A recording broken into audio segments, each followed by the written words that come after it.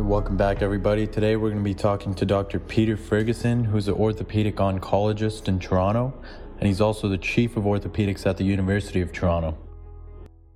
So the first question is if you can tell us a little bit about yourself, what you do, and how you got to where you are.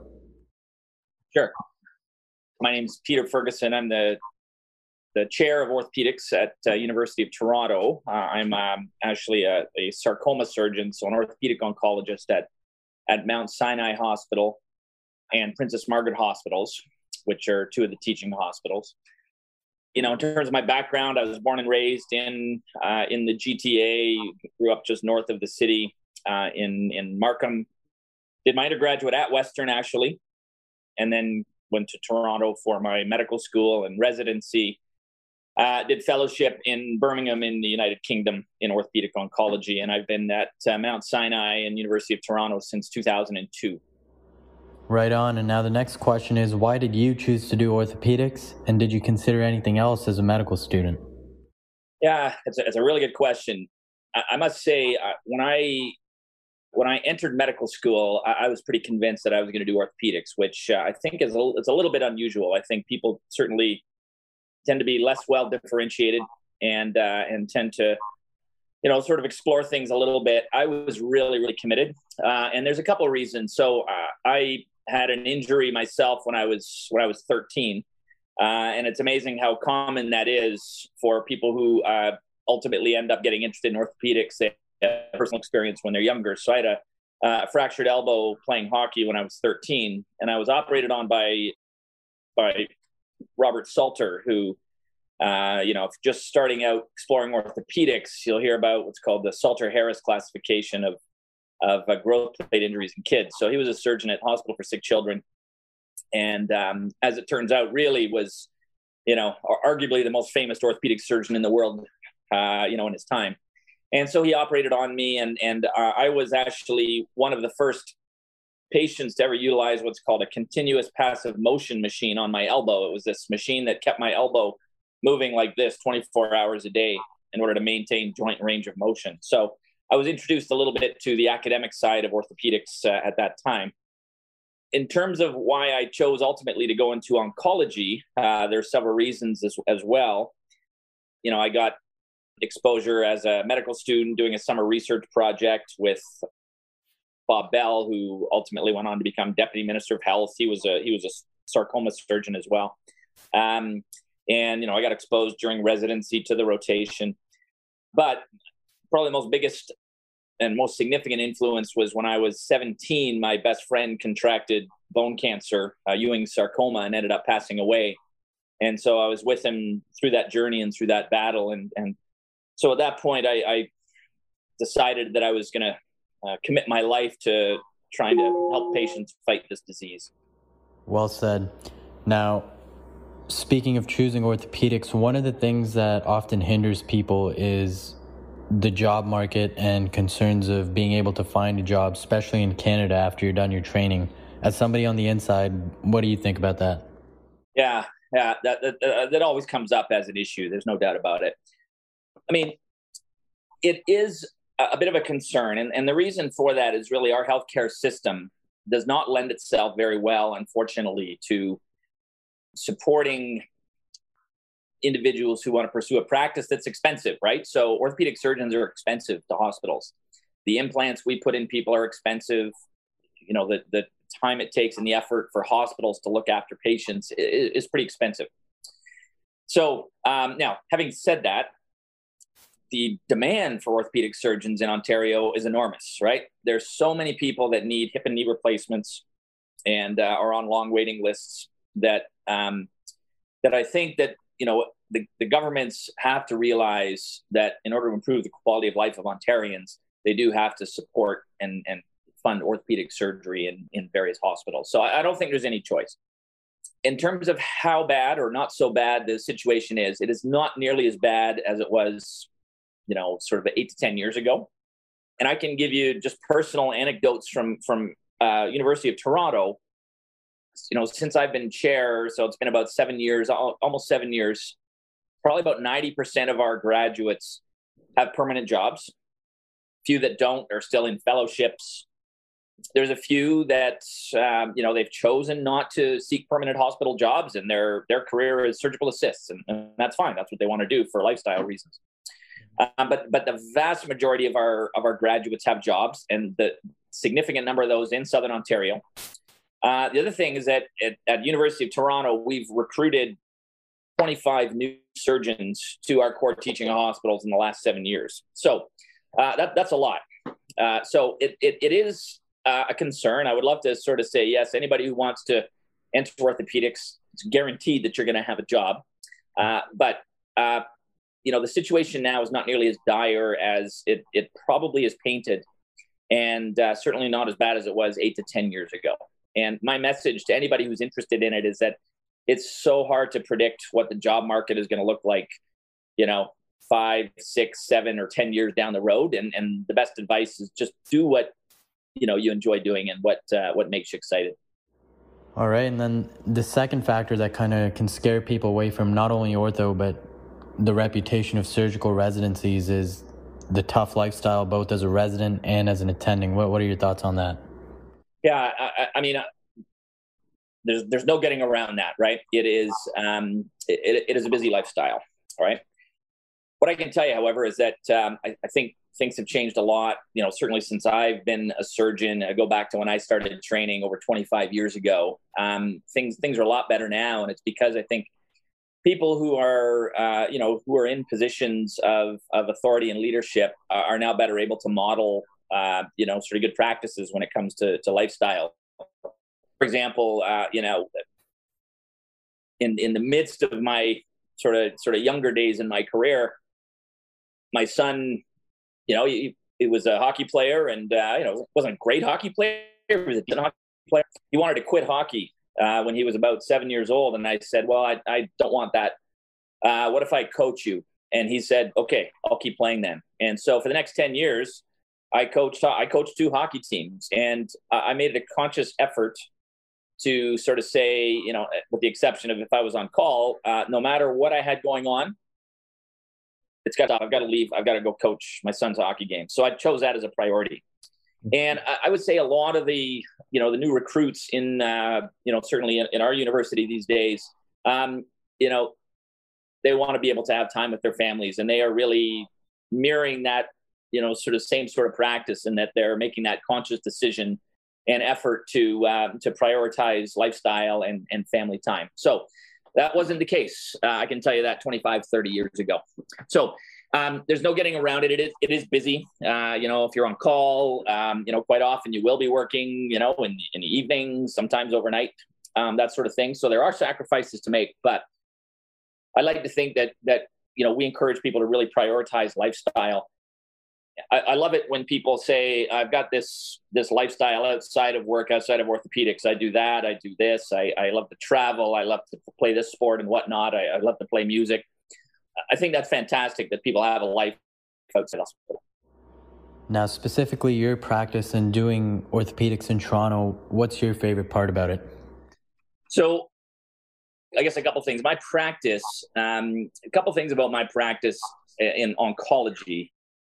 The first thing is that I'm not constrained to any one part of the body, right? You see a lot of orthopedics, as you're probably aware, is sort of anatomically compartmentalized. You have foot and ankle surgeons, you've got hand surgeons, you've got shoulder and elbow surgeons.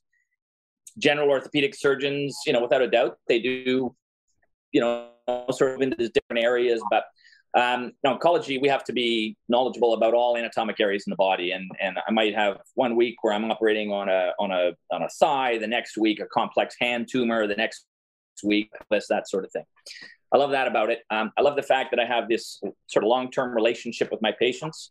I have patients who I started treating 18, 19 years ago, and they were teenagers, and now they're grown up and they have kids. And I love that idea that I can, sort of have this long-lasting relationship. And then the third thing is that I really enjoy the challenge. I like it when people from other hospitals contact me and say, "Hey, I've got this really difficult problem. Can you help out?" And I like sort of being that go-to person for the challenging problems. In terms of the Toronto, the city and the training program, I think, really what we offer in Toronto is, sort of I would say an unrivaled exposure to, not only straightforward, but, complex scenarios across the spectrum of orthopedics, right? You get the most challenging, pediatric cases, oncology cases, spine, trauma, that sort of thing. And plus we have world leaders and world authorities in every single subspecialty, right? We've had people who are presidents of all kinds of subspecialty societies. And, so, if you come to Toronto as a resident, you're learning from a world authority, right? There's multiple teaching hospitals. That appeals to some people, maybe not to others. There's some people who say, look, they like the feel of a small program where, they get to know everybody and they work with the same people every day for 5 years. That's something that, would not be the case because we've got sort of 7 core teaching hospitals that people move all around to throughout training. All right. But I think that's a plus, the fact that you can get to know a broad range of people, across the city. Mm-hmm.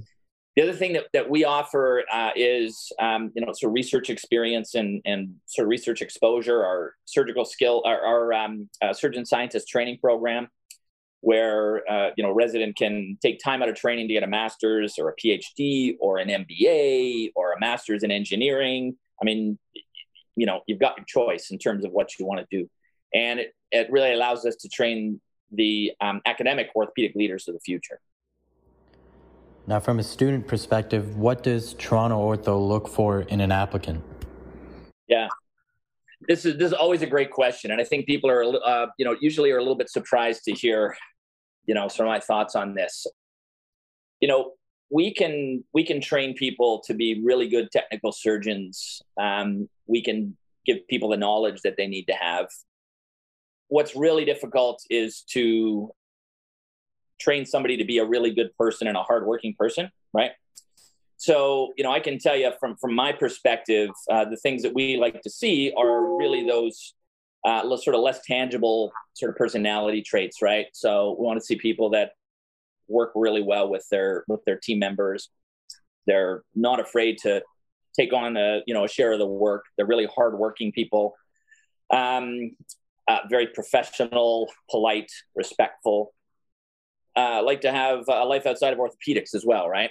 So, and these are things that it's really hard, I must say, to sort of get a feel for that and sort of have a solid evaluation of people, how good a person somebody is.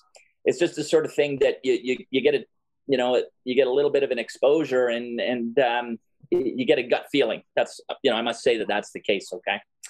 All the other things are important, right? We like to see, some research experience. It doesn't have to be in orthopedics, but, some evidence of research experience. We like to see that you've got convincing interest in orthopedics. If you've done 15 electives and 15 different things, it may be a bit of a challenge to come across as convincing that orthopedics is what you want to do. But we also want people who've had a bit of a broad exposure, right? My eyebrow goes up a little bit to somebody who's done 15 orthopedic electives and nothing else, right? Because I don't want somebody coming into our program and, trying something for the first time in some other off-service specialty and say, oh, wow, I missed the boat. I should be an anesthetist or I should be an intensivist. So I think it's a fine line of making sure you get a broad enough exposure, but you also want to show evidence that you're committed to a career in orthopedics. So, really it comes down to us deciding that, the person that we're exposed to, we think is going to fit really well with our team here in Toronto. And what I can tell you is that a lot of that input comes from residents. We know that students are going to work hard when we're around. It's when we're not around and they work equally hard or harder and they impress the residents. That's what I find is really valuable. So if I get a resident giving me unsolicited feedback on a student to say, hey, I work with this student, they were phenomenal.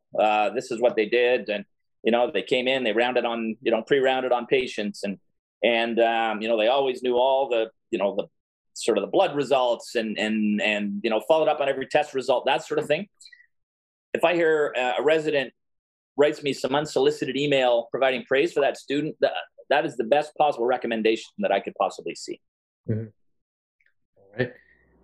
Now, for, let's say, somebody who didn't go to Toronto as a medical student, what can they do to really set themselves apart and be competitive for a residency spot there? Sure. So, we've had lots of residents that have matched to our training program without even having set foot in the city, done elective here at all. So, I mean, you know, it can be helpful. There's no doubt if we have some firsthand contact, but, you know, I think if it comes across very clearly in reference letters that, you know, the individual in question is, you know, really high quality, hardworking individual, a good person, a good teammate, and, you know, their CV reflects an element of, you know, obviously, you know, high performance in, you know, in medical school and undergraduate, and, you know, again, the things I've said, some evidence of research and extracurricular activities, then absolutely. And the interview, as long as they come across as, you know, being an individual that the people on the interview panel think that, oh yeah, we think they would fit in well with our team, then they've got as good a chance as anybody. Okay. So we don't have any requirement like you have to have done elective here. We're not going to interview you or anything like that. We take the best possible people based on their packages. And, you know, we'll often have people who've done electives and they don't get an interview, and people who've never set foot in the city and they get an interview. All right. Now, the next thing, are surgeons born or made, in your opinion? So I think there's some elements of surgery that are inherent in individuals. So, you know, I think visual spatial skill, depth perception, things like that. I think that some of those skills are inherent to individuals. There probably is some genetic basis for those. And, you know, I think those people can become very good technical surgeons, but that's only one component of it, right? I think the vast majority of skills for a surgeon are developed. So, you know, a lot of surgery is decision making, right? Being able to make the correct decision when to operate, when not to operate, what sort of operation to offer, how to deal with complications. Those are all the difficult parts of surgery. And you don't need to be a technical genius in order to, you know, to figure out those aspects of things, right? So I think that if, you know, we've had individuals who've gone through our program that for whatever reason have just never developed technically. And those people probably didn't have, you know, that key component, because obviously the technical skill is important, but it's far from the only thing. So there's many things that I think are learned behavior. So I would think by and large, surgeons are probably made rather than born. Now, if you had to sell students on the Toronto program, what do you think separates it from everything else and makes it what it is? I think the one other thing that I haven't sort of elaborated on a lot is our experience with competency-based education, right? So, you know, the Royal College has introduced competence by design in orthopedics this past year. So in 2009, we started a pilot project introducing competency-based medical education in surgical training. We started with 3 residents, and that was the first surgical training program in the world, as far as we're aware, to introduce a completely competency-based residency curriculum. So we had that for 4 years. Our pilot stream, we recruited residents. We ended up having 14 residents as part of the pilot. They went through, they all ended up, you know, graduating from our training program. A number of them are on our faculty now. So the challenge now is that there's a lot of programs across the country that are facing this new concept of competency-based education, and there's growing pains. But we don't have really growing pains because we went through growing pains 12 ago. So we've been able to adapt to that very quickly. There's some other new innovations that we're bringing in, and you know, I'll show you one, for example. So we're introducing virtual reality curriculum into our training program. So, you know, any of the new residents in our program this year, they're going to get an Oculus headset, and we've got an entire curriculum that we've got set out so far, and that we're going to further develop. And so the expectation is that our residents, for example, are going to be able to practice their technical skills on this virtual reality platform in their own time. It's got multiplayer capacity, so the faculty member could be in their living room, the resident can be in their living room, they can meet in a virtual operating room, and they can do this case together, pass instruments back and forth. The faculty member can give direct supervision and guidance. And so what it allows is the trainee to practice, you know, sort of the steps of an operation in a very low stakes environment, right? They're not gonna hurt anybody. They can take as much time as they want, right? So that's something that's really exciting that we're introducing this year. I think a lot of the other things that are unique about our program, we've already talked about, our surgeon scientist training program, our expectation that our trainees are going to be able to undertake sort of technical skills at a very early stage. So you hear a lot about junior residents going into a training program and they're on the ward while the senior residents are in the OR. That doesn't happen in our training program. Our junior residents, they're operating like day one of their training program. Okay. And they have to be, because they have to be able to demonstrate technical proficiency to move along in our competency-based platform. So I think there's a lot of things that are really, really positive about our training program. We certainly love to be able to train the best and the brightest from across the country. Now, the last question we had for you was, looking back at your medical journey in life, is there any advice or regrets that you have for us, medicine or otherwise? Yeah, I was thinking about that question probably the most out of all of this. And, the one thing I probably would have done differently going through my training through residency and even undergraduate is that I had a pretty much a singular focus on what I was going to do with my life. And it probably in that time didn't give me enough of an opportunity to get some greater life experiences in terms of, global health, for example, or rural medicine, going to someplace in, rural Ontario, Northern Ontario, doing some primary care. I mentioned global health, third world health, that sort of thing. I think there's a lot of things that I didn't experience that would, probably allow me to appreciate a little bit more the entire spectrum of medicine, right? My area that I practice is very niche, right? It's very focused. There's only about 17 or 18 sarcoma surgeons in the entire country. So that's probably one thing that I would have done different. And if people say, what would I recommend? I would suggest you should try to get a broad exposure as possible to, sort of really understand and come to grips with, sort of the role of medicine in society. Because it's a huge mantle that you are all taking on, right? And there's lots of things that go on out there that if you, proceed in a bit of a niche area, you maybe don't grow to appreciate. So that's probably the one bit of advice that I would give, is try to get a really, really broad exposure to things.